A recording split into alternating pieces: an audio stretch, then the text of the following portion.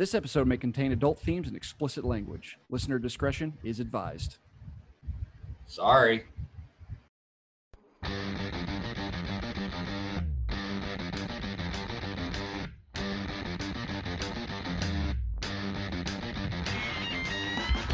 What's the trick in making my love stick?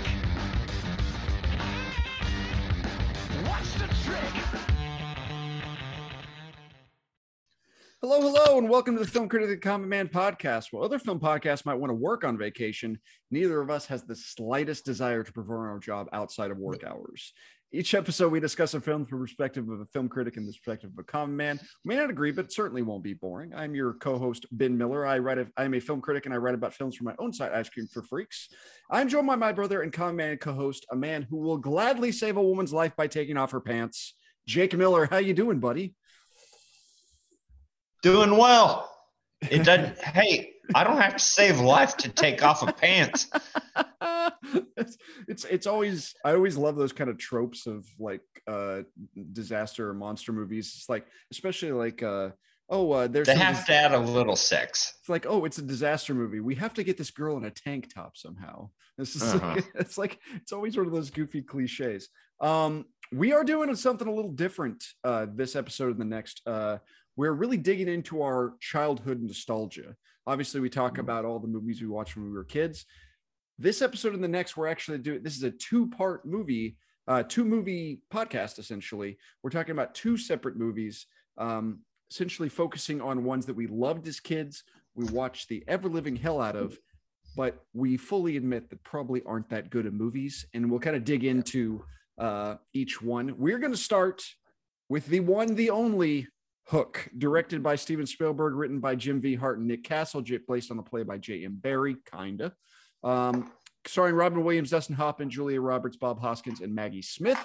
Co-starring Charlie Corsmo, Amber Scott, Caroline Goodall, Phil Collins, and Gwyneth Paltrow, I believe in her film debut. Opened on December 11th, 1991, made bank as Spielberg movies have a tendency to do.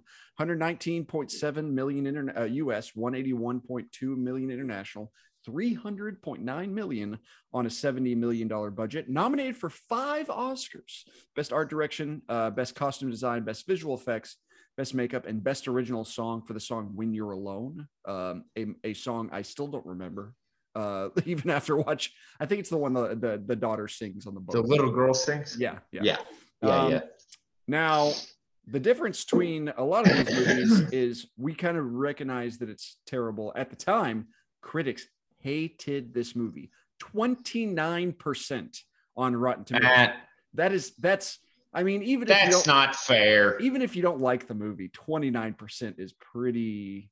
Come on, guys. 29% critics, 76 audience. I really expected to be way higher for the audience. I mean, it's like 76. I'm like, okay, like 29%. That's a stinker.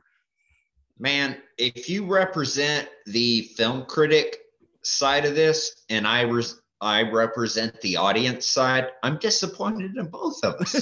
Right? But more so you. 29% is ridiculous. Now that's tough.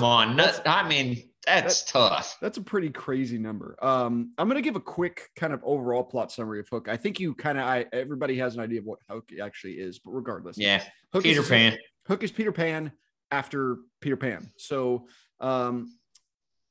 Robin Williams plays Peter Banning. He's a workaholic corporate lawyer and has 2 kids with his wife Maura, Jack and Maggie. And one day they go to England to visit their granny, I guess is how they pointed, Granny Wendy, played by Maggie Smith.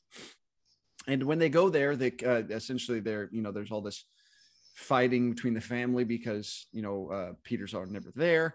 And the kids are kidnapped in the middle of the night, as we know by Captain Hook, but unbeknownst to anybody else, they're just kidnapped. They're gone. Then Tinkerbell shows up in the form of pixie-cutted Julia Roberts and shows up and tells Peter, "You're actually Peter Pan. I got to take you to save your kids," and essentially kidnaps him on to Neverland. And they get to Neverland, and Peter meets Hook, and Hook, played by Dustin Hoffman, He is there, and he's like, well, Dustin Hoffman, also the airline pilot in this movie. Whenever they're flying over, he said, "This is your captain speaking." Also, Dustin Hoffman. Really? Yeah. Fun little thing. I didn't know that. Yeah. So Peter confronts Hook and says, "No, I won't want my kids back." And Hook's like, "You're not Peter Pan. This is nuts. I'll give you." And Tinkerbell kind of makes a compromise. Said, "I'll give me 3 days, and I'll get him back to Pan you expect, and you can have your big battle to the death." So Peter goes to the Lost Boys, and they kind of teach him everything they have to do with Neverland and being the Lost Boy and everything. Meanwhile, Hook and Smee are essentially trying to indoctrinate the kids and brainwash them into being against Peter. And all the while, Peter eventually accepts the terms of what he is. He becomes, he learns to fly again.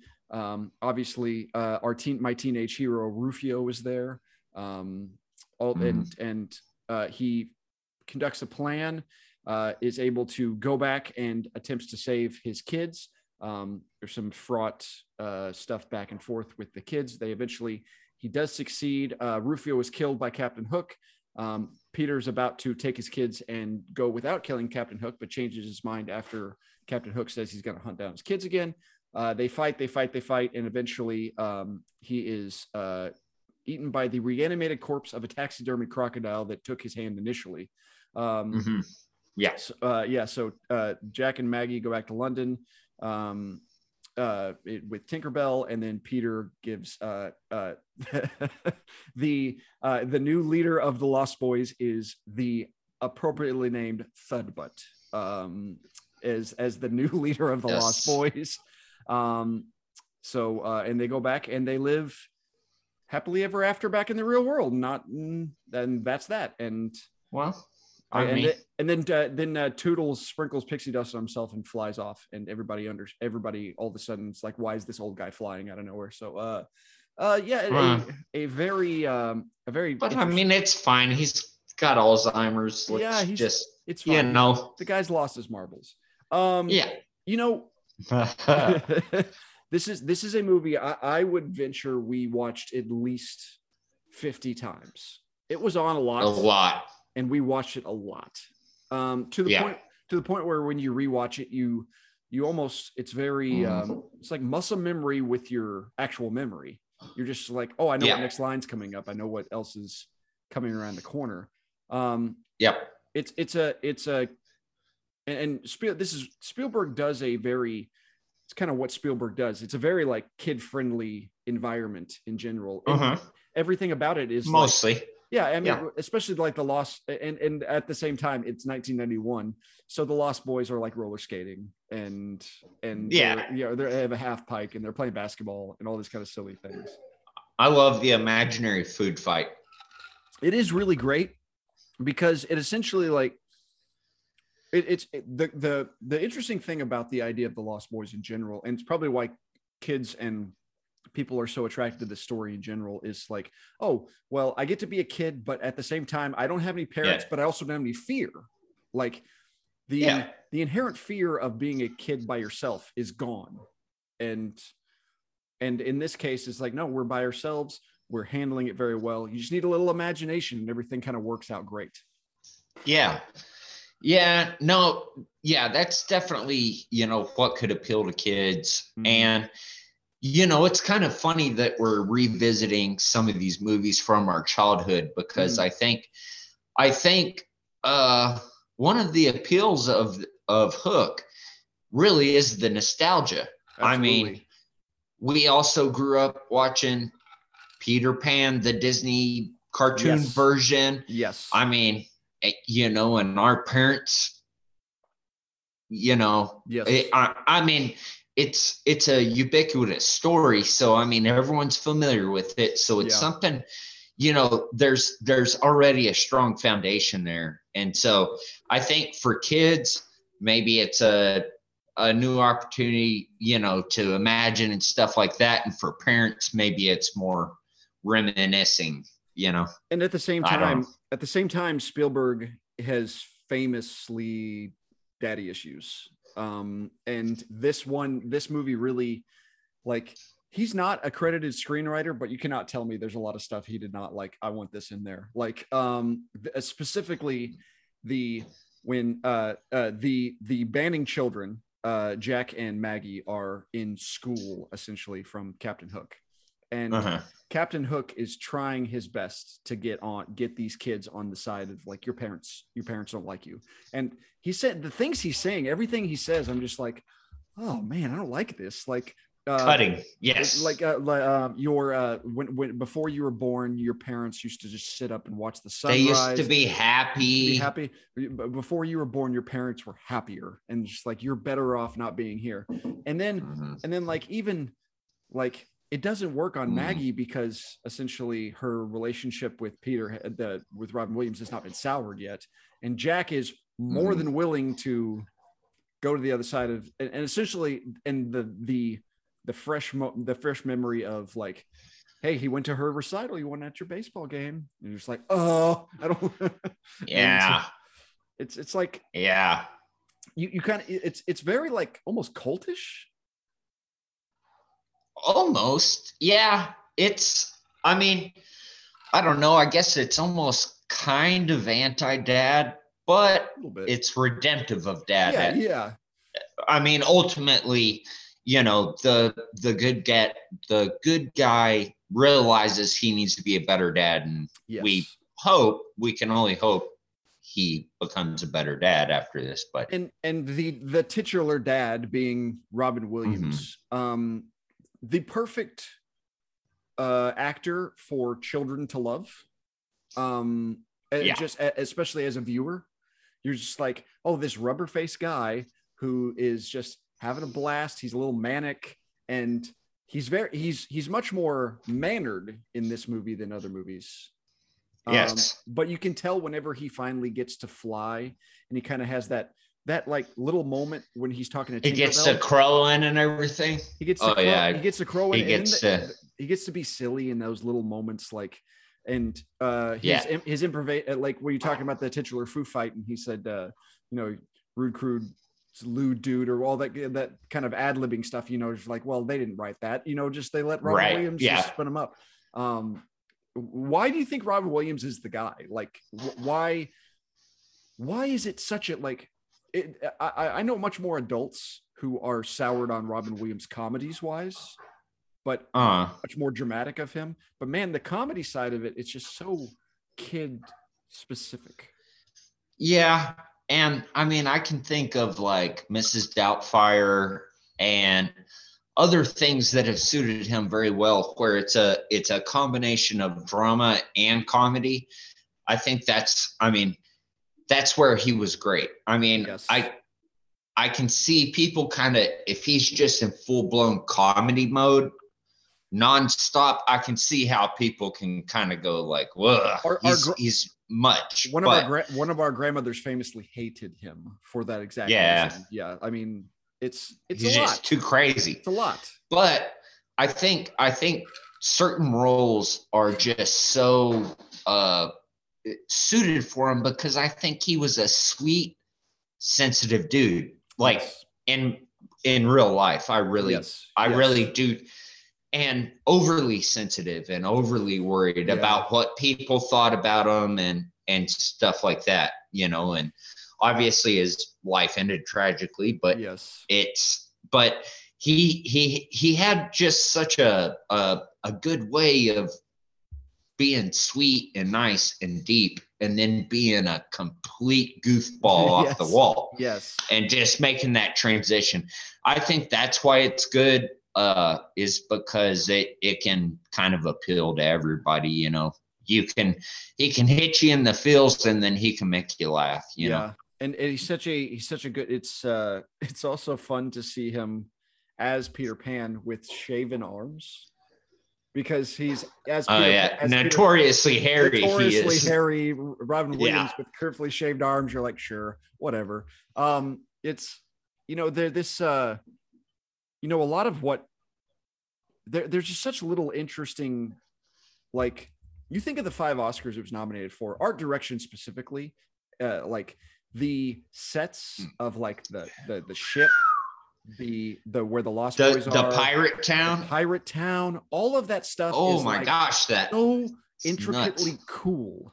Yeah. Just a lot of cool, interesting things. A very, very worthy nomination on that art direction. Yeah. You know, like I just, you think of the ins and outs. I think of Captain Hook's bedroom.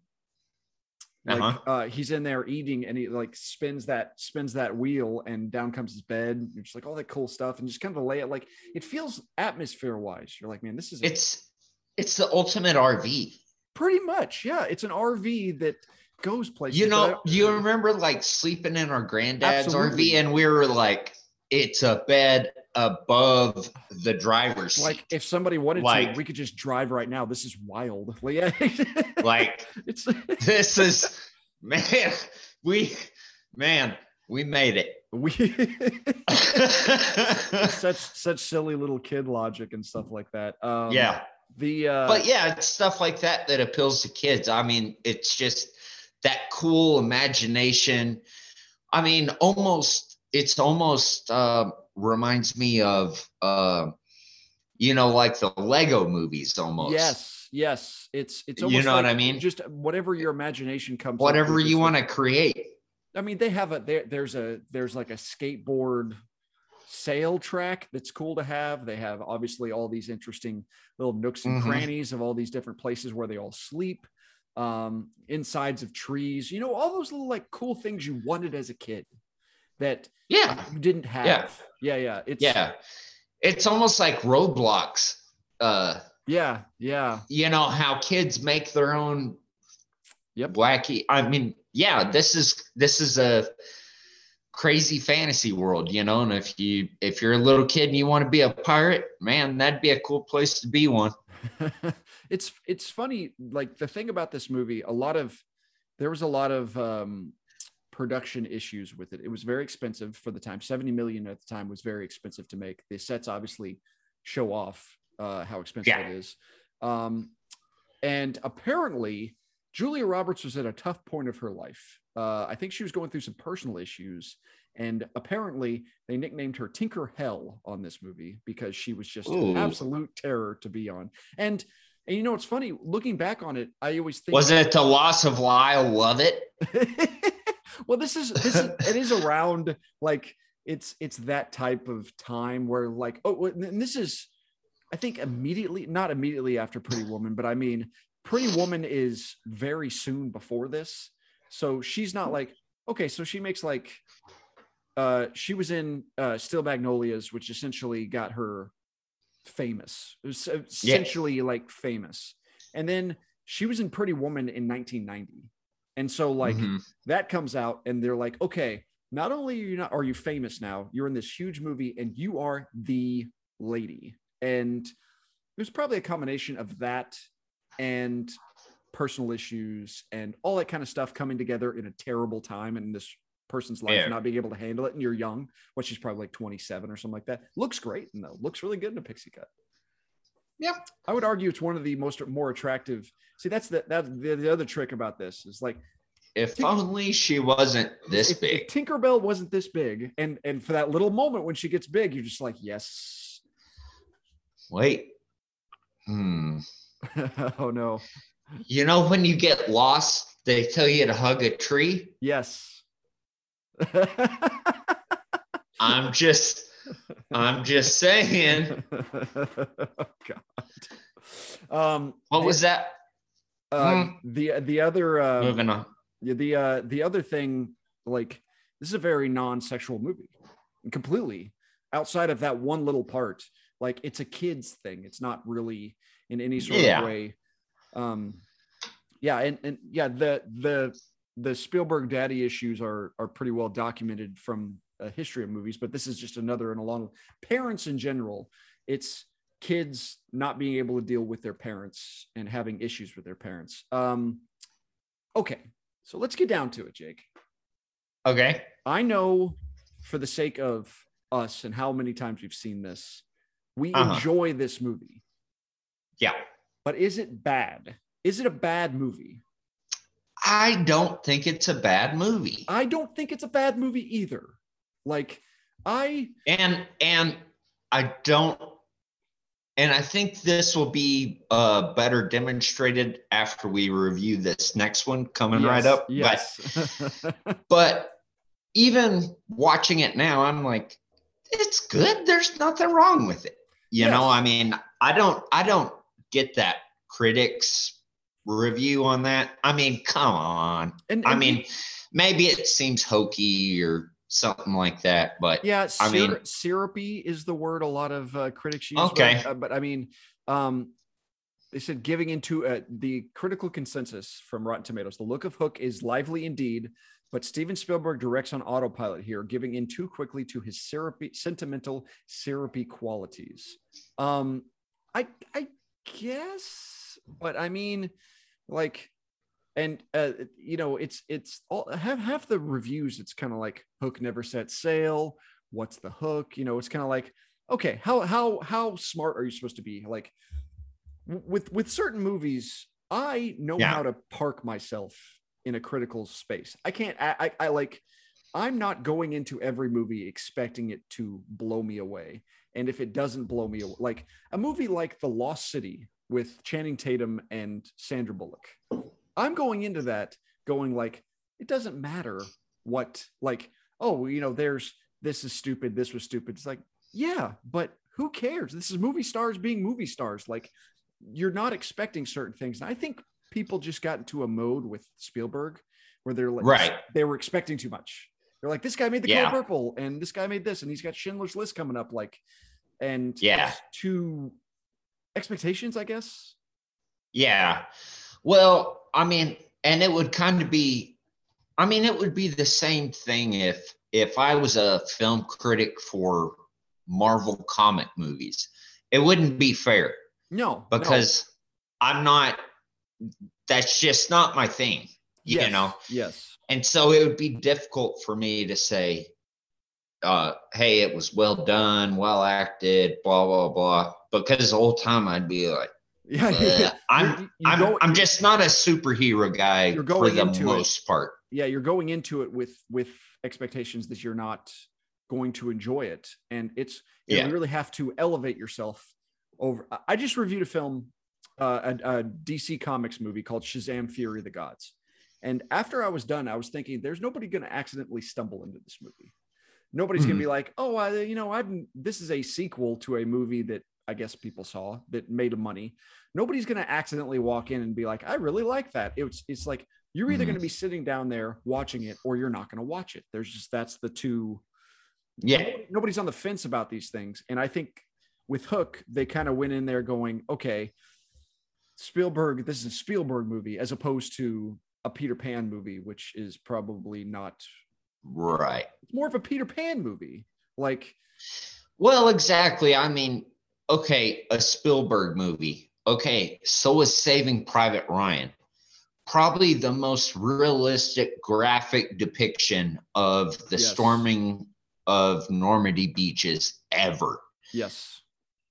And also, he can make a fun retelling of Peter Pan that both parents and kids can enjoy. So, yeah, I think a bunch of critics got on their high horse or something on that one. I don't know. It's you know, it's kind of, you look at, I always point to 1993 as kind of the Spielberg nexus because he makes Jurassic Park and Schindler's List in the same year.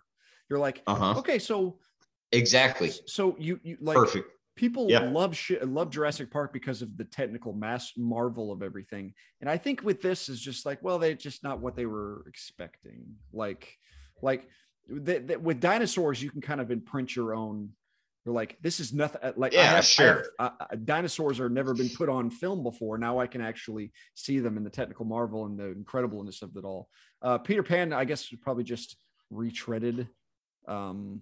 Yeah, well, it is a retread, but you know, sometimes retreads are, I really, really like them, and sometimes they're the worst. Yeah, it's like, why would you redo that? I know you got a good example. Go ahead.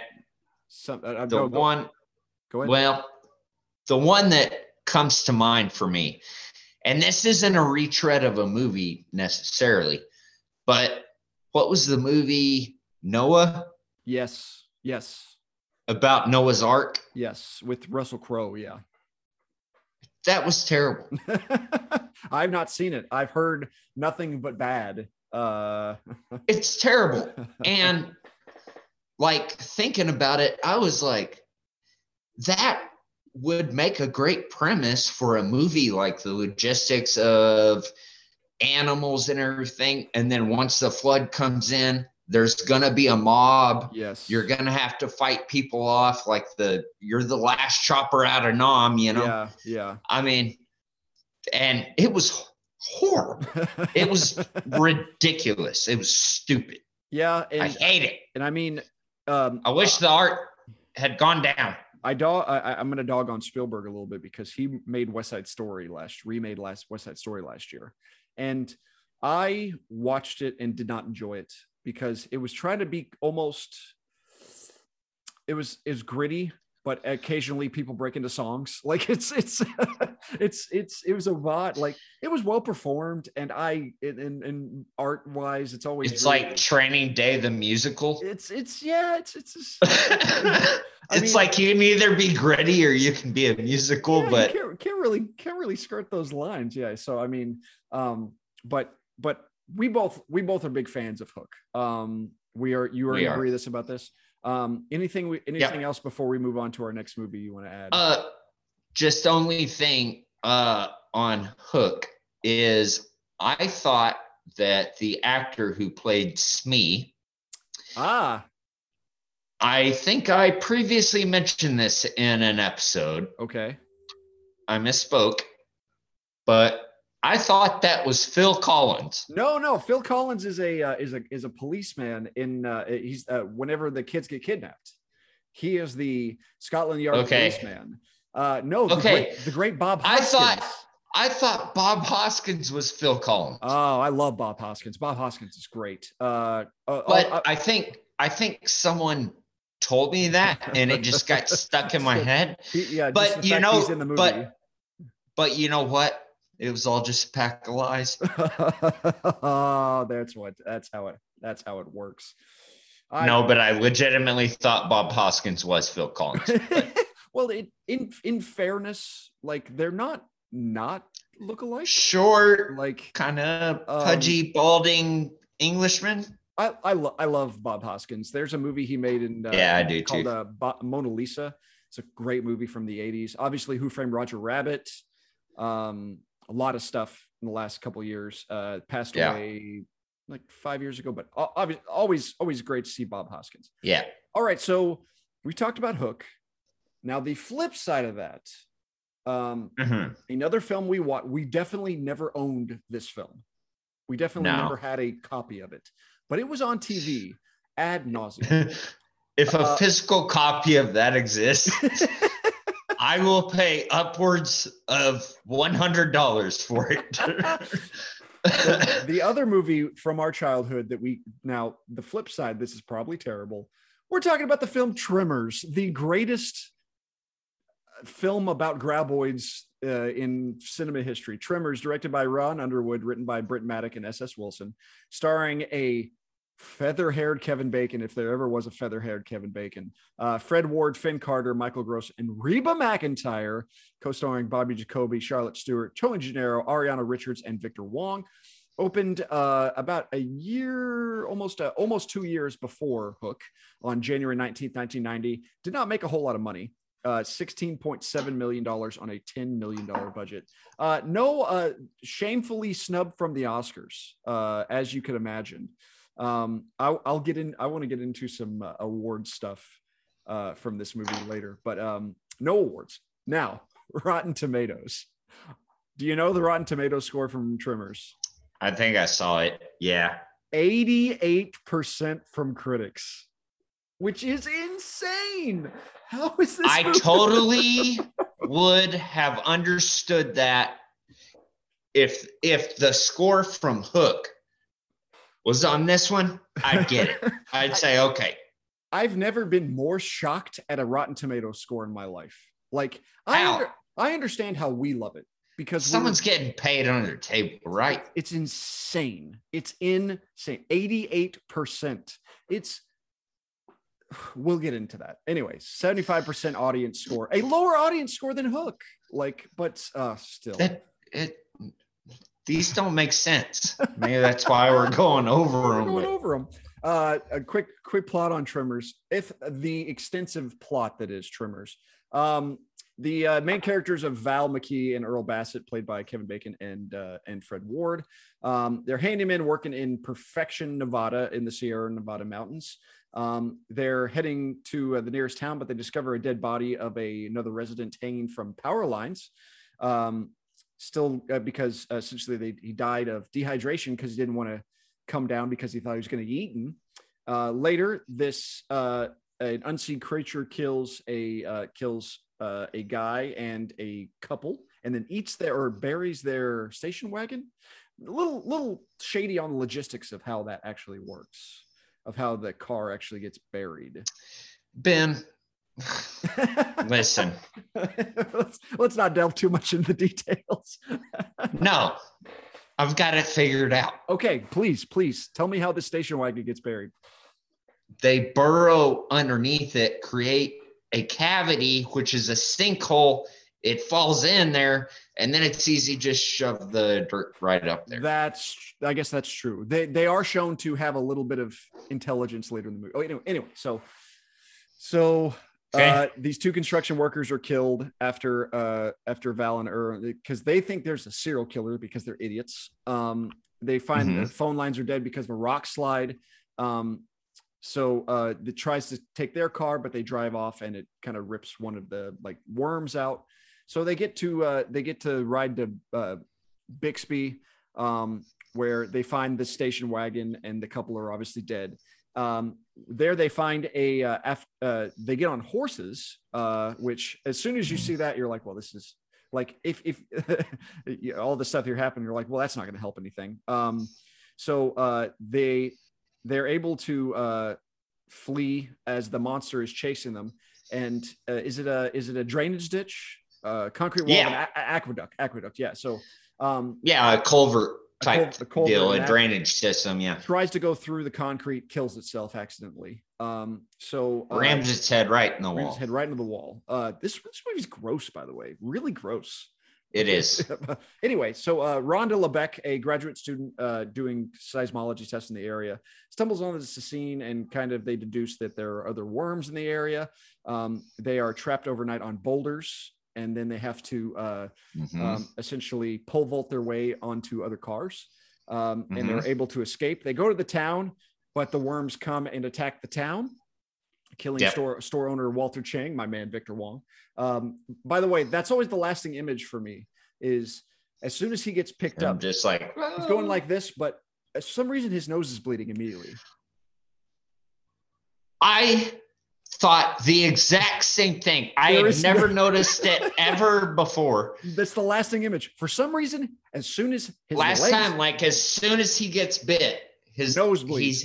No reason. It's so strange. Anyway, so he's. I mean, how do you know what happens when you get bit by a tremor, man? You're not wrong. So everybody gets on the roof and everybody trying to escape.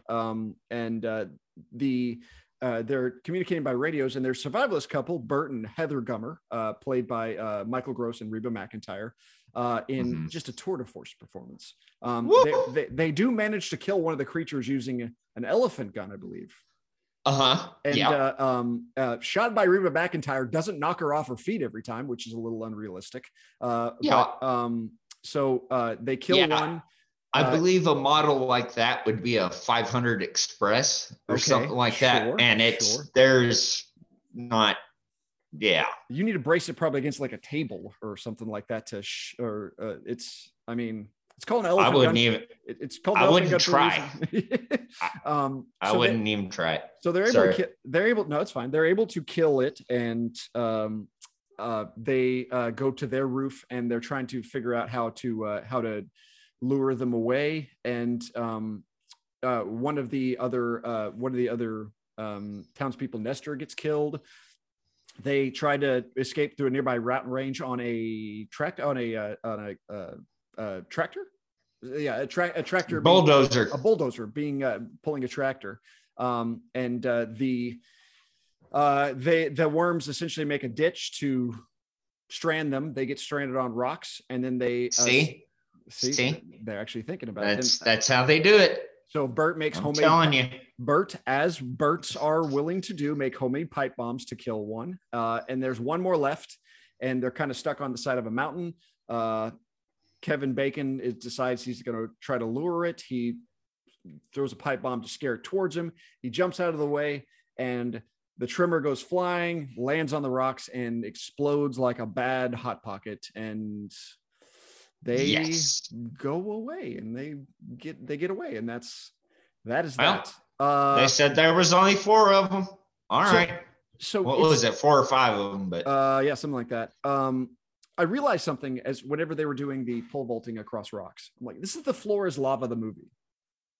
Like it's that completely. Now I understand why kids like it so much. Like it's such a game that you always play. And it's, I don't know anyone that didn't have some version of that. It's water full of piranhas or sharks, or it's lava, it's fire, it's and jumping all across all the furniture that you don't even realize how much your parents spent on. We had a huge sectional couch as kids, a big L, and it was so perfect because you could take off the pillows, and they were the little islands you could hop around. We play that all the time, and this essentially is the perfect version of Floor is Lava. Now, do you have, so on Wikipedia there is a graboid illustration like it's an actual animal. I highly recommend anybody to go check out the Wikipedia entry for the movie Tremors, and it's called a graboid, by the way, what a trimmer is called. Okay. Yeah. So I mean, the old graboid. Do you want to know more about this, or is the less the best? The less you know about the animal, the more interesting the movie is? Well, I would like to know what the hell it is, where it came from. Well, I'm not talking about you I'm talking about you as the viewer. Like, is the creature more interesting? The fact that it's just in the West, it's a thing that eats people, travels under the sand, and well, we can kind of go back to our October Halloween, scary movies. Is a lot of times the unknown is much more frightening than the seen and understood. So I guess it varies on whether you want to see the monster, or if it's more intense for it to just be unknown beneath your feet.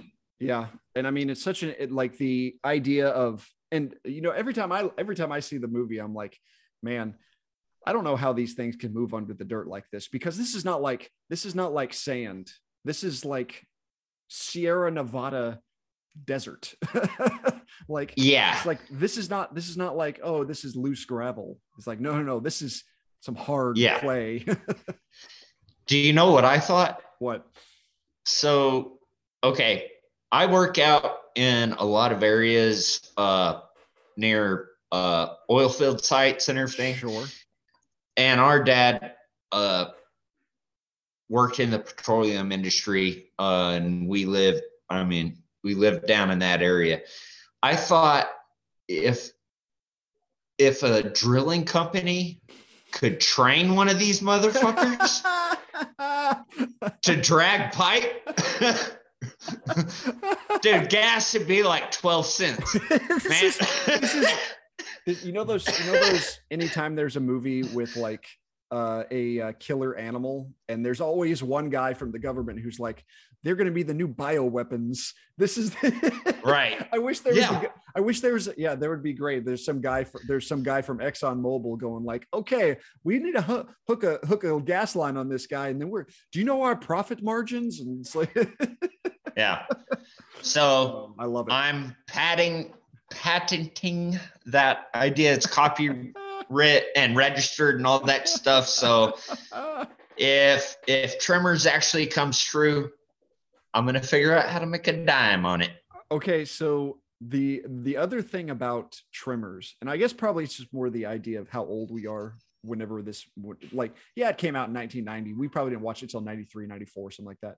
And as you know, you get older, you kind of see things about this movie you don't really think about like the first time you saw it, especially Finn Carter, the lady, Finn Carter, who plays her name is Rhonda Lebeck. Rhonda, a very attractive lady. Oh, okay. Yeah, and essentially like the epitome of like a random attractive lady who is in a 90s movie who you never see again.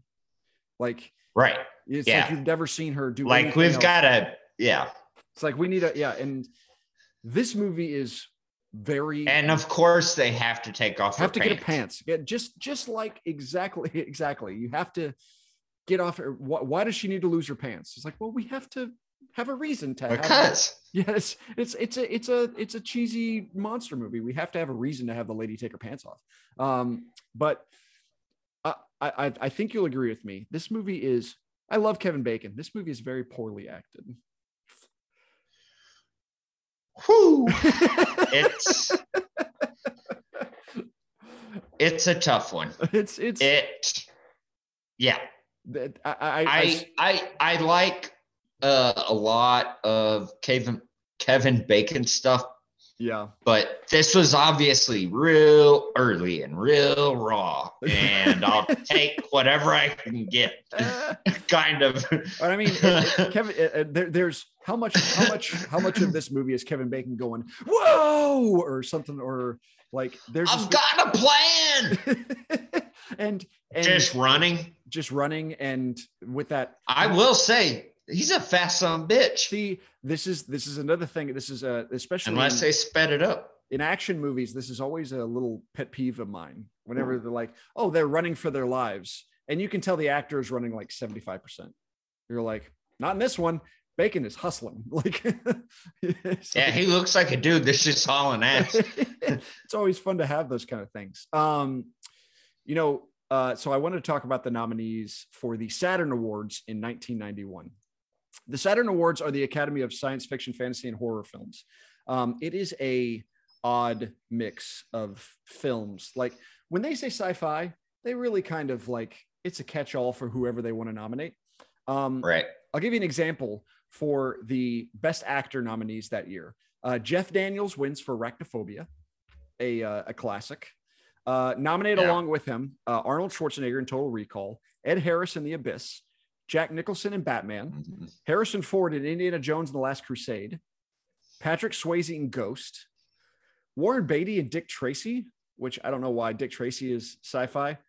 Liam Neeson in the truly sci-fi crazy movie Darkman, and whoever Axel Jodorowsky is for Santa Stingray. But I mean, it's just give you an example of a wide swath going on there. I bring this up because I want the Best Supporting Actress, or Best Supporting Actress category that year. So obviously Ghost and all these kind of movies are in Total Recall and Back to the Future are a part of it. So Best Supporting Actress, Whoopi Goldberg wins for Ghost.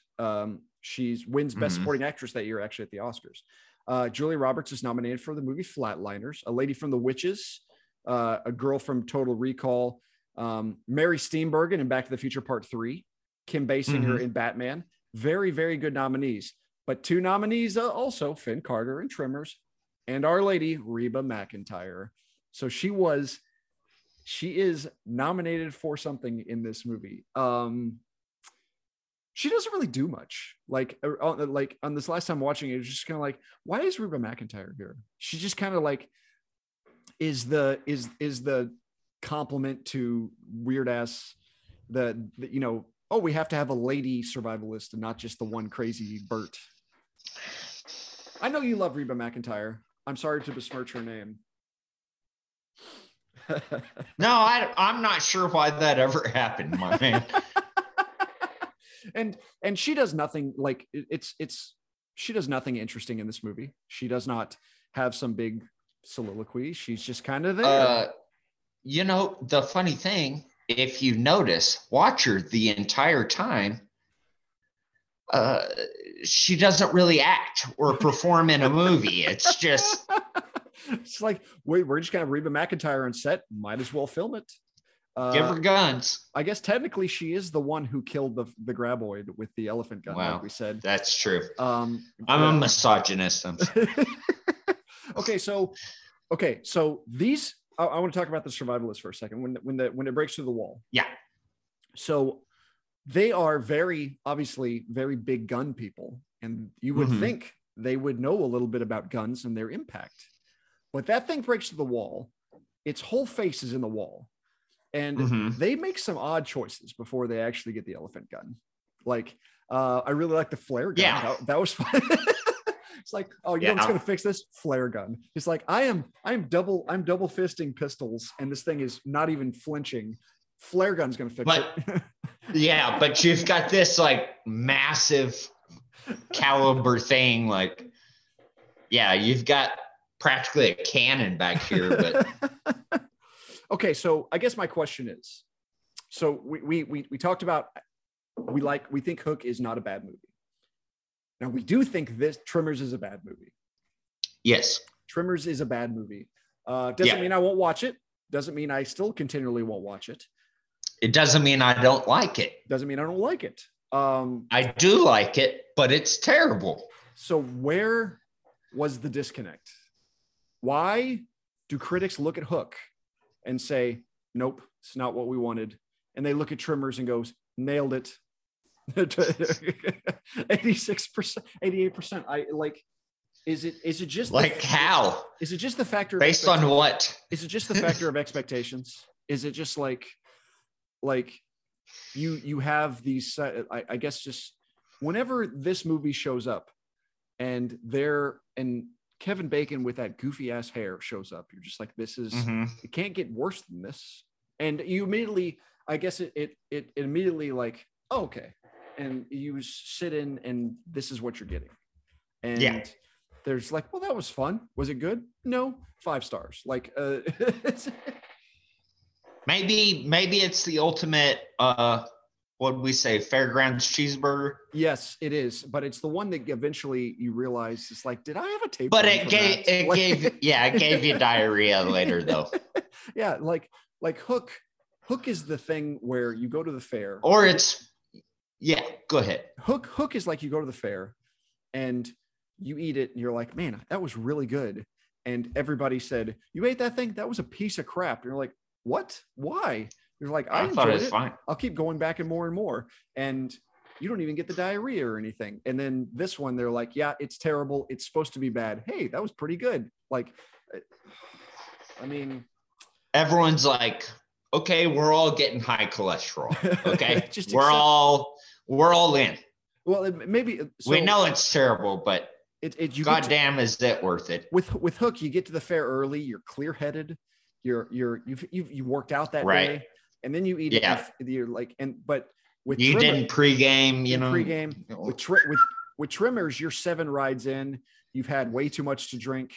You've already had 3 candy apples. You're like, you know what? Yeah. You know what sounds good? A fucking roasted turkey leg. It's like, you know what? That's been hanging in that trailer for 3 hours. That's exactly what I need. The turkey's been dead for 4 weeks. Yeah, exactly. Yeah, it's now okay. So the floor is lava is essentially the big appeal of this movie, right? Like that's the whole thing. Yes. Okay. Yeah. So. I will. So, Tremors, as stupid as it is, if I wanted to psychoanalyze this thing, sure, and find the appeal for it, if I could go as deep as I can on a very shallow movie, yes, I would say that what appeals to people on this movie with them finding high ground, getting on the rocks, that whole floor is lava thing is the same thing I think we've discussed before, is that same thing like when it's raining and you're in a tent, or it's snowing outside, but I'm in my nice comfy house. I'm safe. So I think there's like a psychological thing of like, okay, that's bad. I know it's bad. I know that's deadly, but right now I'm fine. I'm safe. And is that not life? And some of the more interesting, like memorable scenes are not exactly ones where you're like, I really like whenever they kind of like survey everything. Like so-and-so's on his RV. You see them on their little mobile home. You see everybody on top of the mini mart. You see them on their little compound. Everybody's got their little spots. And yeah, it's like they're islands, little forts and islands. Yeah, exactly. It's the safety. It's like, I don't know what's going down there, but I'm safe and sound up here in my little. That's a good way to put it. I really appreciate your. How do I dig deep on a shallow movie? You're really getting down there. I mean, I had to go deeper than the graboids to get to that, but I get it. All right, let's take a quick break. Oh yeah, go ahead. Sorry. Before we take a break, go ahead. No, I've just got one personal anecdote on Tremors, please, that I have to share before I forget. But so we watched this like crazy as kids. All the time. Loved it. It was a masterpiece in my head. And then fast forward, I was about 20 in college, little apartment, Huntsville, Texas. Had a lady friend over. You know what? Had a few drinks. No, everything was progressing well, I thought. And I was like, oh, Tremors. Because she was like, let's watch a movie, maybe a scary movie. Oh, okay. And Tremors happened to be on. And I was like, oh, this is great. I used to watch this all the time. Oh, I can tell you one thing. I didn't have sex that night. So did you have to like just live in its badness, or was she just like, man, all this goo is really turning me off? Or no, I think she thought, if this guy thinks this is good, then I don't need to be with him. He's probably got diseases or something. A bad film ruins yet another relationship. But hey, Tremors, the ultimate birth control. You can, if there is a DVD, that needs to be on the pull quote, baby. I get it. Oh, good God. Let's take a break. Okay, now we can take a break. We'll come right back.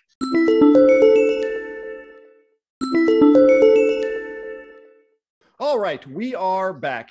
Every week, I go through a filmography of a filmmaker and put Jake's cinematic knowledge to the test. It is time for Poll for a Dumbass. But since it's two different films, and I had the opportunity, I am going to be a little mean to Jake. Jake, we have the man, the myth, the feathered hair himself, Mr. Kevin Bacon, a man who has been married to the same woman for the last 35 years. Good for him. Never been nominated for an Oscar. But I want to talk about Kevin Bacon. And I want him, let's see, he's in Tremors, so I have to be able to connect it to Hook. So I thought we could play a little bit of the 6 degrees of Kevin Bacon. So Jake, man, you're good at this shit, and I'm not. So, but I'm not going to go too crazy or anything, and anything works. I want you to connect Kevin Bacon in the best, and I'll help you out the best I can along the way. I want you to connect Mr. Kevin Bacon to the star of Hook, not Robin Williams, a guy we did not talk about at all, Dustin Hoffman. Can you connect? See, the thing with Kevin Bacon, you just got to find a movie and you just got to go from there. Like, that's why Kevin Bacon that's why it's so good, because he goes in so many genres. He's in a lot of ensembles. And Dustin Hoffman obviously been in a lot of stuff. Okay, wait. Let's talk it out. Keep on. Come on. We got it. Tremors? Yes. Apollo 13. Yes. A lot of people in Apollo 13. That's about as far as I can go. Okay, so Apollo 13. We have Ed Harris. We have Tom Hanks. We have Bill Paxton. Who else we have in Apollo 13? Ed Harris. Gary Sinise. Yeah. Okay. Wait. You got it. I feel it. No. Okay. Let's work backwards. Hoffman. Okay. Outside of Hook, what do you think of when you think of Dustin Hoffman? It's been a lot of stuff. Do you know he's in Dick Tracy? No. He's the Mumbles. Yeah. Okay. So you got Dick Tracy, you got Rain Man, you got I got a good easy one. Right okay, now. Rain Man. Yeah. Okay. Who's he in Rain Man with? Tom Cruise. Tom Cruise was in anything. He's been in a lot of stuff. Top Gun. Sure. What about military adjacent instead of directly military? Okay. Wait. Stripes or not stripes. I'm not Taps. I appreciate the Taps reference. I was thinking more 90s and maybe more courtroomy. Okay, A Few Good Men. Okay, who is in A Few Good Men? Gene Hackman. Kevin Bacon. Oh shit, he's a prosecutor. Yeah. Oh yeah.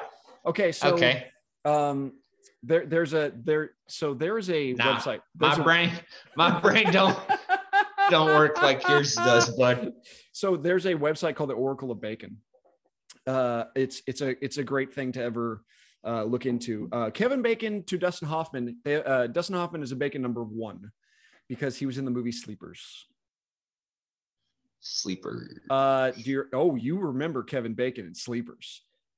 He is the lead guard of a children's correctional institute, and he rapes kids, and they grow up to be Brad Pitt and Jason Patrick. You don't remember this?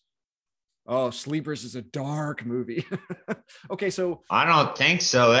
Sounds like if I had seen it, I'd remember it. So these four, it's kind of taken place. It takes place in 2 different timelines.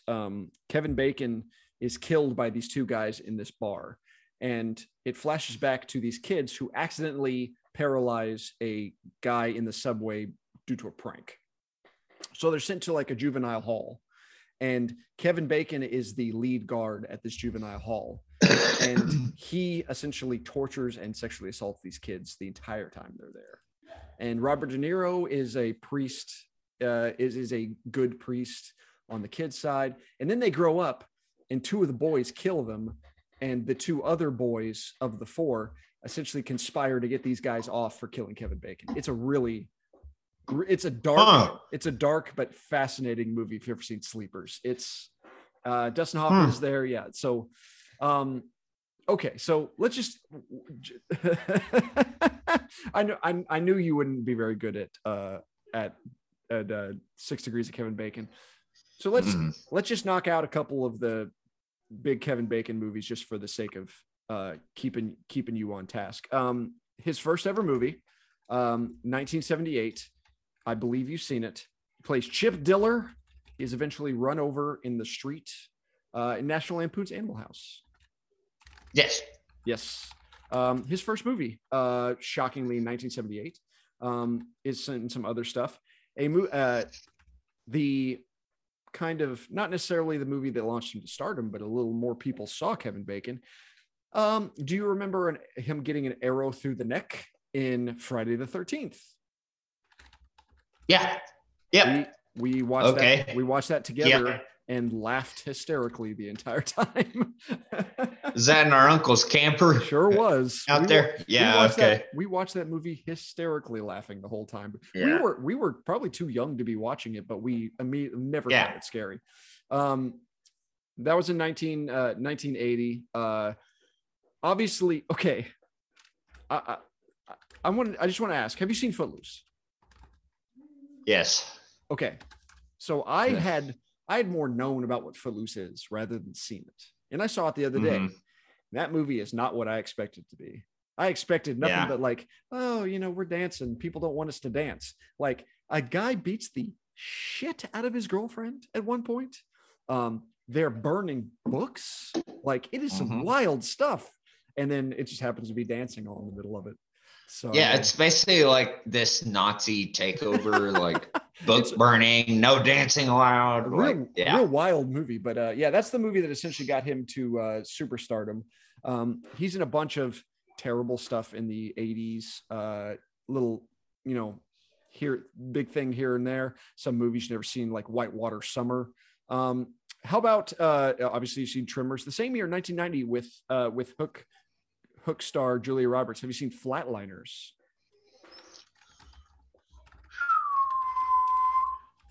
Flatliners, explain please. They are medical students who it's a very 90s 80s premise. They're medical students who decide the best way to experience life is through death, and they kill themselves and are brought back to life over and over again. It's like a thrill thing. It's like them too, and then like I think Kiefer Sutherland's there. I'm not surprised. It's trash. Don't feel bad. All right. How about the movie that kind of spurred on the 6 Degrees of Kevin Bacon just because of how many people are in it? 1991 JFK. Yep. What are your thoughts on JFK? It's kind of coming back around. I know there's, it's really up its own ass, but I mean, it is. But it's entertaining up your own ass. Like it is. And there's some things that are entertained in that are like ridiculous. No. Yeah. But I guess there's like here recently they're starting to, some of these files are like coming up on their expiration date of declassification or whatever. Yeah. And some people are kind of like, the first couple of things that are coming out are kind of weird and stuff like that. I don't know. It'll be interesting. But yeah, I agree. JFK, the cast of JFK is insane. Kevin Costner, Kevin Bacon, Tommy Lee Jones, Gary Oldman, Michael Rooker, Sissy Spacek, Joe Pesci. Joe Pesci is insane in that movie. Jack Lemmon, Walter Matthau, Donald Sutherland, Ed Asner, Brian Doyle Murray, John Candy, Sally Kirkland, Wayne Knight, friggin' Newman is in this movie. John Larroquette pops up, Ron Rifkin, Pete Mahoney, just a Warden Norton from Shawshank is a news anchor in that thing. Wild, a really wild cast. Anyway, so jeez. You've seen JFK. So, and you had just mentioned earlier, you have seen A Few Good Men. Yeah. Okay. You like A Few Good Men? It's a little talky for my taste. Yes and no. Yeah. I think it's got really great parts. And then it's got some parts where you just go, oh God. Yeah. Like the ending's the worst. Whenever he's like, no, even after that. Oh, when they still go to jail? Whenever they still go to jail and they're walking out, and then Tom Cruise is walking out, and they're like, and he goes, attention, there's an officer on deck. Those hokey things. It's the equivalent of one of your favorite scenes. It's like they're trying to be as authentic as your father's Stand Up, Your Father's Passing from To Kill a Mockingbird. They're trying to do that. They're attempting that. And it's and they don't. Yeah, I agree. All right. So speaking of movies we liked as kids, The most action-packed Meryl Streep has ever been. How about 1994's The River Wild? River Wild. Oh yeah. I love The River Wild. Yeah. Didn't they? Yeah. Do you know who Kevin? Oh, so Kevin Bacon has a sidekick, John C. Reilly. God, I'd have to see it again. Oh man, River Wild's great. I like The River Wild. It's stupid, but in a good way. And then 1995, obviously Apollo 13. Man, a bang. One of the most amazing. I mean, the pinnacle of competency porn, like everybody doing their job correctly, like. Yeah, just that. I mean, we absolutely positively have to do that at some point. We'll do Apollo 13. Yeah. I love Apollo 13. But it's, man. God, I mean, it's great. I remember, here's how you know something's freaking good. What year did that come out? 95. 95. So I was 11. I remember watching that in theaters. Really? All of us. Yep. I don't remember watching it in theaters. Yeah. No, it was that. Yeah. It was that little theater off the loop. Midland, Texas. Yep. Yeah. And I came out like shivering because, they're at the end, like they're freezing. Sure. And I was cold and everything. And I remember thinking as an 11-year-old boy in Midland, Texas, like, damn, that was a good fucking movie. Like, it's. I didn't have those words. I agree. Yeah. Yeah. And like, shit, that was good. Sometimes you have those movies like that where you're like, oh man, there's no way that's that good as I remember it. You watch it again, you're like, nope, still incredible. And every time I watch it, it's great. Yeah. Pick up on little bitty things more and more, especially the making of that movie. Yeah. Like I said, 1996 makes Sleepers. I won't include that. There's a couple of trash movies. I don't know if you've seen them. I'll give you the credit. Have you seen Wild Things or Stir of Echoes? Wild Things is like one of those sex movies. You've seen clips of Wild Things, but Stir of Echoes is kind of like a Sixth Sense was the thing. We got to cash in on these horror movies, but Stir of Echoes. Nah, I don't think so. How about don't ring no bell? How about a movie? I'm almost positive another Kuwait classic, Hollow Man. Yeah. Hollow Man sucks. Yeah, it's pretty bad. Hollow Man is not good. That's a thing about living overseas. Whenever you got an American movie channel, whatever's on is what you got. Yes. It's like after a while, you're like, it's like, well, why are they doing an episode on U.S. Marshals again? It's like, well, just whatever. Yeah. Wow. It's in English. Shut up. So probably one of the closest he ever came to an actual Oscar nomination was in 2003, Mystic River. Yeah, that's a great movie. I loved it when I first watched it, and I've soured on it a little bit lately. Mostly Tim Robbins related, just because he's a little too twitchy for my taste. I'd like to see it again now, like after. I need to rewatch it. I haven't seen it in a while. I'm not going to include this, but my favorite performance of Kevin Bacon was in 2004, an extremely rough movie to watch, but a very, very good movie, The Woodsman. It's he plays a child molester who is released after serving 12 years in prison. Is that a second one? This one is much more that's what I'm saying. He's been in 2 movies where he's raping kids, man. Come on, Bacon. Well, this one was statutory rape, but still, or it's regardless. Yeah. He's fine then. It's a tough movie to watch. It's a very good movie.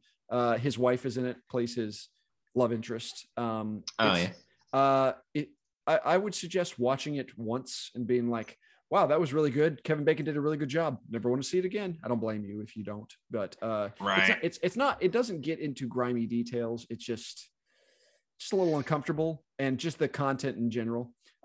Exceptional movie though. So then he kind of, after this point, he kind of just hangs out into like random things. Like he shows up in random things, like they remade Death Sentence and he was in that. That's an odd movie. All sorts of weird stuff like that. Have you seen some of the X-Men movies, like X-Men First Class? It's like young X-Men. I wasn't going to include that one. But I will include this one, a ensemble romantic comedy, probably one of the more palatable romantic comedies, Crazy Stupid Love. Yeah.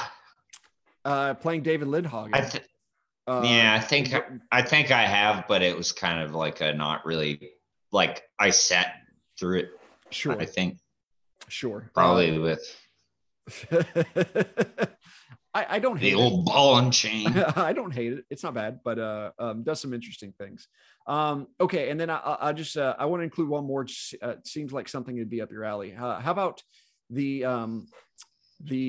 biopic of Whitey Bulger, Black Mass? Yeah.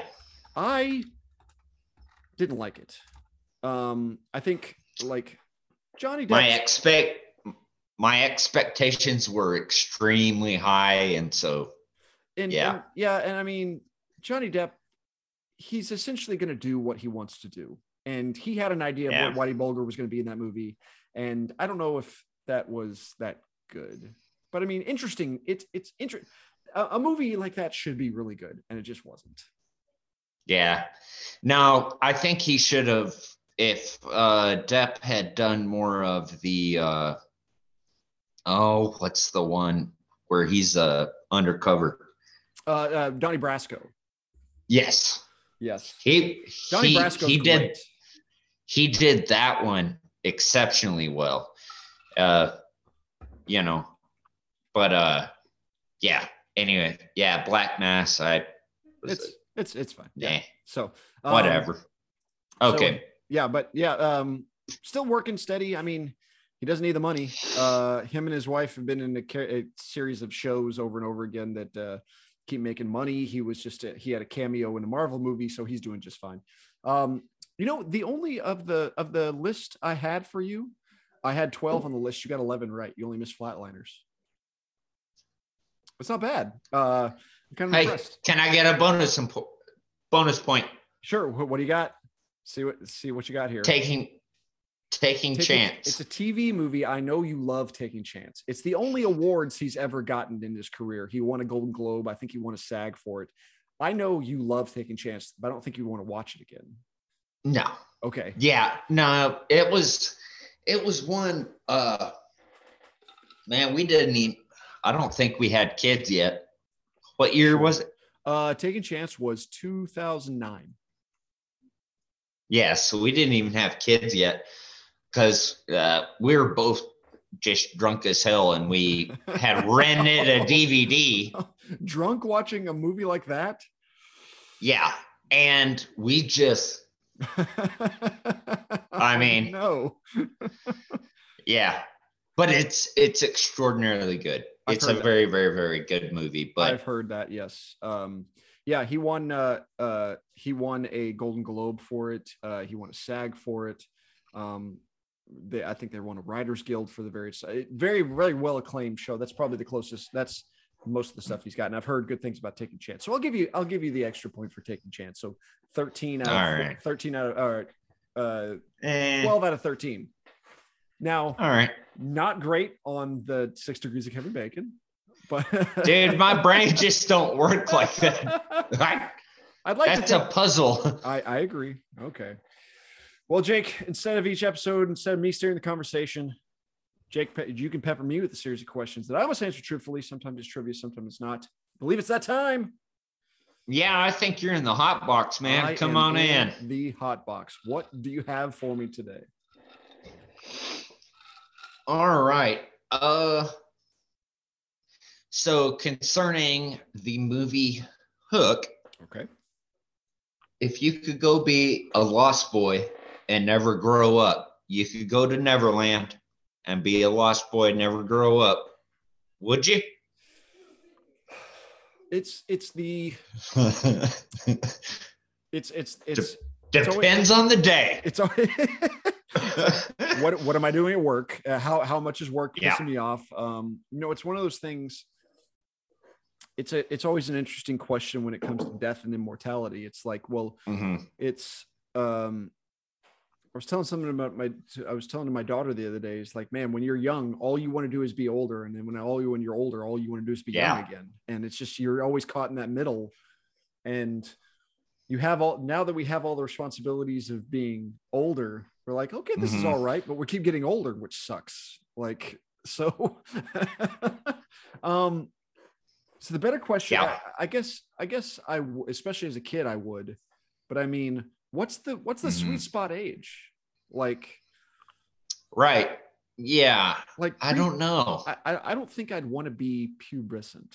I don't think I'd want puberty to be a factor. Like, yeah, I wouldn't want to be a teenager. That was miserable. No. Yeah. I think like even a young adult, maybe like a 25. Yeah. Like, but you didn't have kids or something. Yeah. That's well, see, and that's the other problem. Then you got to you don't have kids. And there's all, that's this is why it's a fantasy, because you're like, oh, it's just this world you will never live in. Yeah. Never mind. Let's just stay here, Ben. Okay. I'm going to be 36 for the rest of my life. Yeah.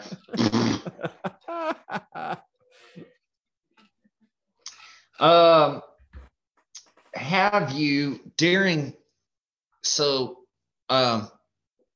as this episode is coming up, I kept thinking of other movies that might fit in this genre of things that, man, that was awesome when I was a kid, but I don't know that they're bad now. I just haven't seen them since. And so I wonder if they're bad or good. Yes. So my examples would be Harry and the Hendersons. Yes. And Beethoven. Okay. Yeah, those are great examples. So what have there been any movies that you can think of that you loved as a kid, and they may still hold up. They may still be good, or they might be awful. You just haven't seen them since you were like 10. There are two that I think of immediately. One, we just talked about, Dick Tracy. Like, we wore out Dick Tracy, and it might be shit. Like, I don't know. It might be good. It's the only movie I can think of with Madonna maybe being attractive. Like, and but I mean, all the stuff you think about that movie, you think about the colors and the cop and the cop stuff and Al Pacino screaming and like it was a lot like what's his name, like Kill Bill, like Tarantino. Almost. I mean, obviously Dick Tracy was a comic, sure, but I don't know. I haven't seen it in probably. Couldn't even tell you. Dick Tracy would be one, and the other one that I'm pretty sure, the more I think about it, the more I'm like, I'm not sure I want to watch it, is the movie Milk Money. Do you remember Milk Money? Yeah. Now you think about it and you're like, oh no. It can't be good. That's not. Okay, folks. We watched it at that cabin. A lot. And I saw it more than a few times. Okay, folks, if you guys haven't seen Milk Money, a movie that can no longer exist. You want to talk about, they'll never make Blazing Saddles. You know what's not going to be made again? Milk Money. Because the Milk Money is about this kid who, his dad is Ed Harris. And him and his friends decide, you know what? We're adults now. We should see some titties. And this is what we need to do in life. So they get together their milk money and they get it together and they go and they find a hooker played by Melanie Griffith to see titties. And then, and they do. And then for some reason it devolves to Melanie Griffith should be my new mom. And man, does it go some weird places. I remember at one point she gets slapped by her pimp. Like, I haven't seen it in so long. There's no way it's good. The more I think about it, the more gross it feels. Like, I don't want to have to go back to therapy. Like,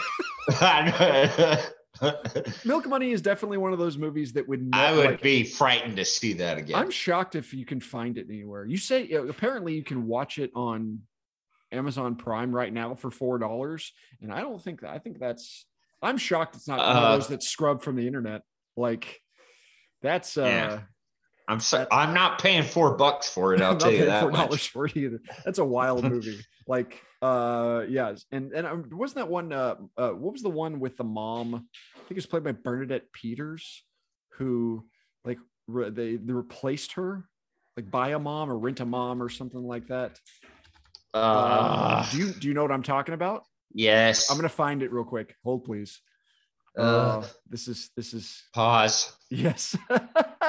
No, I'm gonna find this because she doesn't make a whole lot of movies, so I'm gonna find this movie. It's called Dude, I remember that era. It might have been. It looks like it might have been a TV. Rent-A-Mom. Rent-A-Mom. Lisa Mom. Lisa Mom. I'm trying to see if it's a real movie. If it was a kids movie, or if it was a TV movie, or if it was a movie like she was like a clown, and she was. Why do I think it was Bernadette Peters? It might not have been Bernadette Peters. I don't know who that is. Okay, that probably Trading Mom. Trading Mom. And it was Sissy Spacek. Of course, man. Yeah, Trading Mom is it's a silly movie. But yeah, that'd probably be another one to be like, I wonder if it's probably crap. So those are my best examples. Probably. I'm not going to top Milk Money. So. No. Yeah. That's probably got it. Shut the fuck up. Have you seen A Man Called Otto? I have seen A Man Called Otto. What'd you think? I liked it. I thought it was well done. It was it takes a second to get on the same page of like, okay, are you okay with this continual suicide attempt? Like, it's pretty dark. Yes. I also think in Tom Hanks's character, if any actor is not other than Tom Hanks's son, I think if you put another actor in that role, it's a much better movie. Yep. Yeah. But besides that, I liked it. I thought the Mexican family was very good. Man, they're hilarious. All hilarious. And I'm married into a Latino family. I'm telling you, on point. Just that culture of like, we're gonna be up in your business whether you want it or not. Yeah. And, I also like the great food. The little thing, I'm going to keep giving you all this food. And he's like, what is this? And then he's like, oh, this is delicious. I'm going to eat this. So, but I mean, a little dark movie, another movie that I didn't expect Tom Hanks to actually work well into, and he does really well. You cast anybody else besides his son, and it probably works better. Maybe. Yeah. I loved it, but it was couple points. Maybe like it's like, oh, it's just the allergies. It's too much cedar in the air. Yeah, hearing the words, we're gonna spoil it a little bit for you, but hearing the words, Otto didn't shovel his driveway, or like, oh no, like all that kind of stuff. Yeah. Good movie. If you haven't seen it, I recommend it. I liked it too. Good movie. Yeah. I just don't usually watch new movies, so I thought there you go. There you go. So who do you think the worst actor in Tremors was? It's a really good question. The worst. Because I don't think it was. I don't necessarily think it was supposed to be Will. I don't think it was Reba McEntire. Nah. Fred Ward is fine. I actually like Michael Gross as Bert. I'm gonna go with Bobby Jacoby as Melvin, the teenage kid.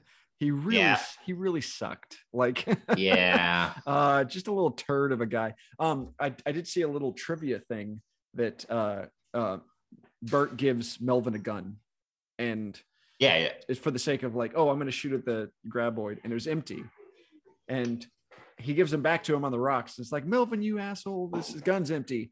And Bert, being a gun hobbyist, even though he gave him an empty gun, checks, make sure it's empty, and then before even like, hey, that's a nice little I like that. I like that. Yeah. But Melvin sucked, and that kid sucked, and yeah. But I mean, take your pick. Nobody's really all that good in this movie. No. All right. So they mentioned multiple times that these creatures, these graboids, they stink. Yes. Very bad. Okay. What do you imagine that they smell like? That, like, whenever you see it visually, like, you know, bust open and all that stuff, the guts. So visually, what do you imagine that smell is? What can you compare it to? I always imagine, that smell of just like raw propane, like just like a combination of propane methane, like just that sour gaseous smell. I guess I maybe it's because I associate it so much with like. Are you thinking more like H2S? Yeah, like not like sometimes you go through places in the oil fields and yes, that's exactly it. Because like rotten egg smell. Yeah, a little bit, because like when you especially those worms, the worms that come out of it, they're kind of rusty looking and kind of have that, like, it just looks like something like that. Like they're oxidized. When I think of rusty. Those rusty worms. But like, H2S would be a good example.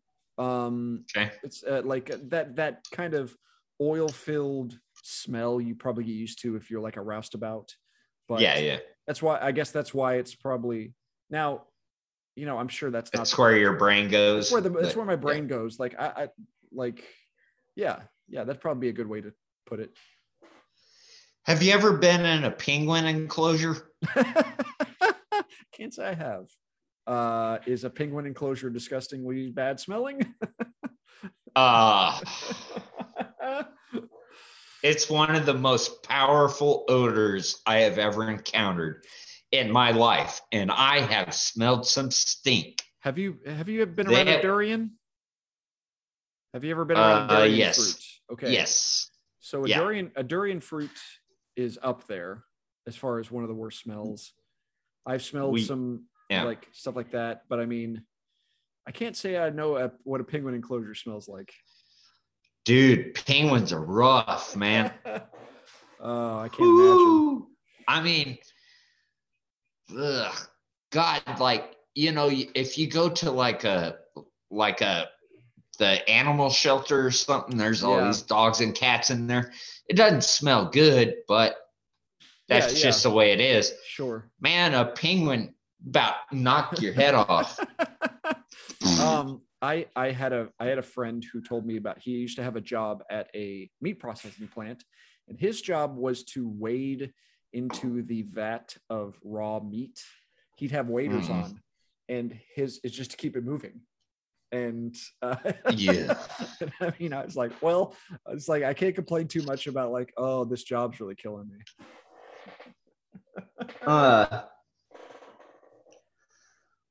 Let's see. Yep. Tremors is only 96 minutes, and Hook is an hour and hour 15. It's like yeah, neither one of them are. Yeah. Yeah, but let's see. What else was I gonna say?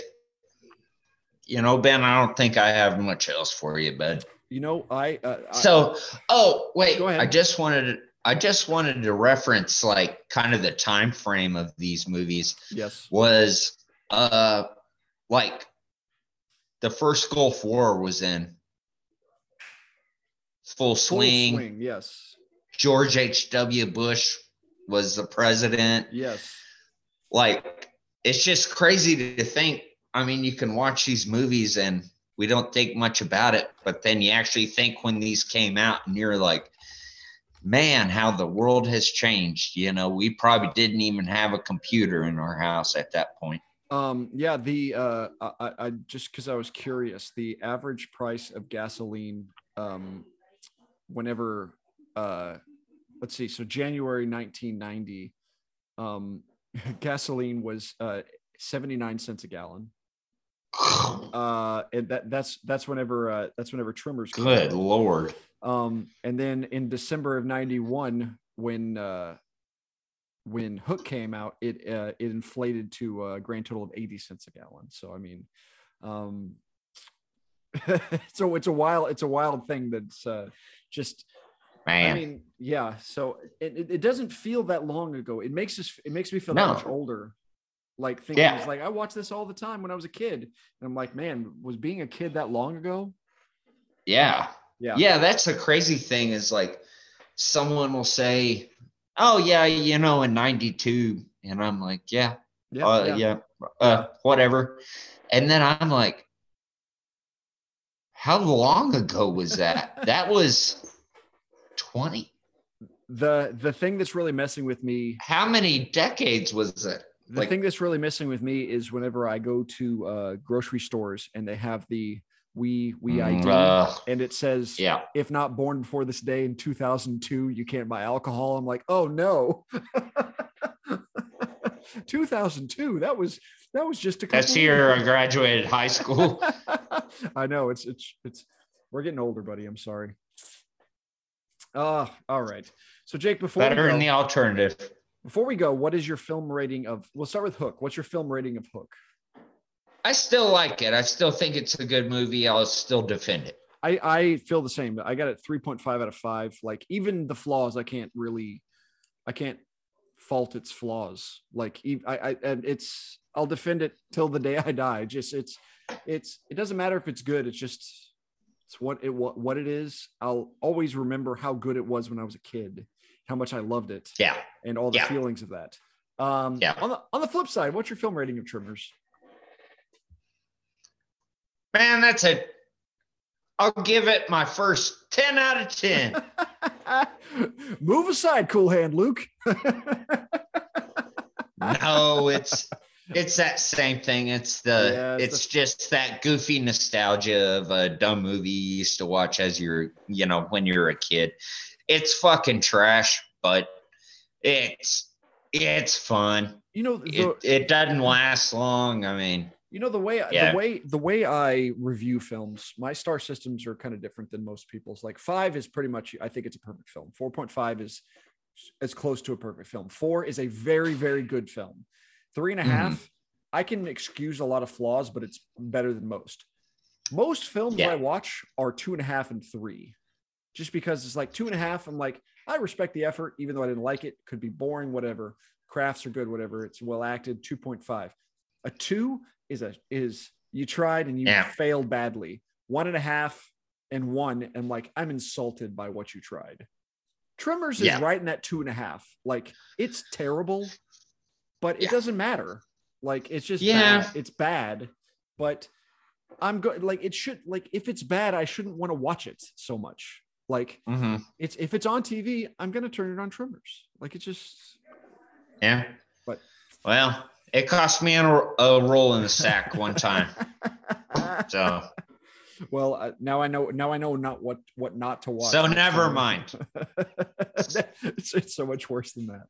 All right. I think that just about does it for this episode of Film Critic, the Common Man. Thank you so very much for joining us. You can follow me on Twitter at NebBizBen, on Letterboxd at Nebic10, on Instagram, Ben Miller Movies.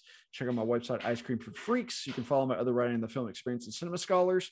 Speaking of film experience, I just wrote a review, or excuse me, I just had a podcast with the folks at Cinema Scholars talking about the 2022 Oscars that just happened. Pretty happy with all of that. You can also find me on the other pods. I'm the David Thewlis of podcasting. Jake, where can the people find you? I assume pole vaulting rock to rock. You know it, man. Where would your go-to place be? Like, would you want to be like if you're on the Lost Boys Island and you had would you want to like a high perch? Would you kind of want to be secluded off by yourself? You're gonna be right in the thick of things. Get the high ground. They should have done that in Tremors too. Are you telling me these things can burrow all the way through there? Maybe they can, but they can't get through that rock. So go up to the bigger rocks. That's right. Why are you on the low rock? I'll be on the bigger rocks. Make sure to follow the podcast on Twitter at Creative Common Pod. Please like, subscribe, rate, and review. Enjoy the show wherever you get your podcast. We're going to do one more of these where we're doubling up. And boy, we got some... We got the man, the myth and legend himself. We got Kevin Costner coming up in our next double episode, doing Robin Hood, Prince of Thieves, and Waterworld. Just couple bangers. We hope you enjoyed this one. We'll catch you guys next time. Thanks so much for joining us. See ya.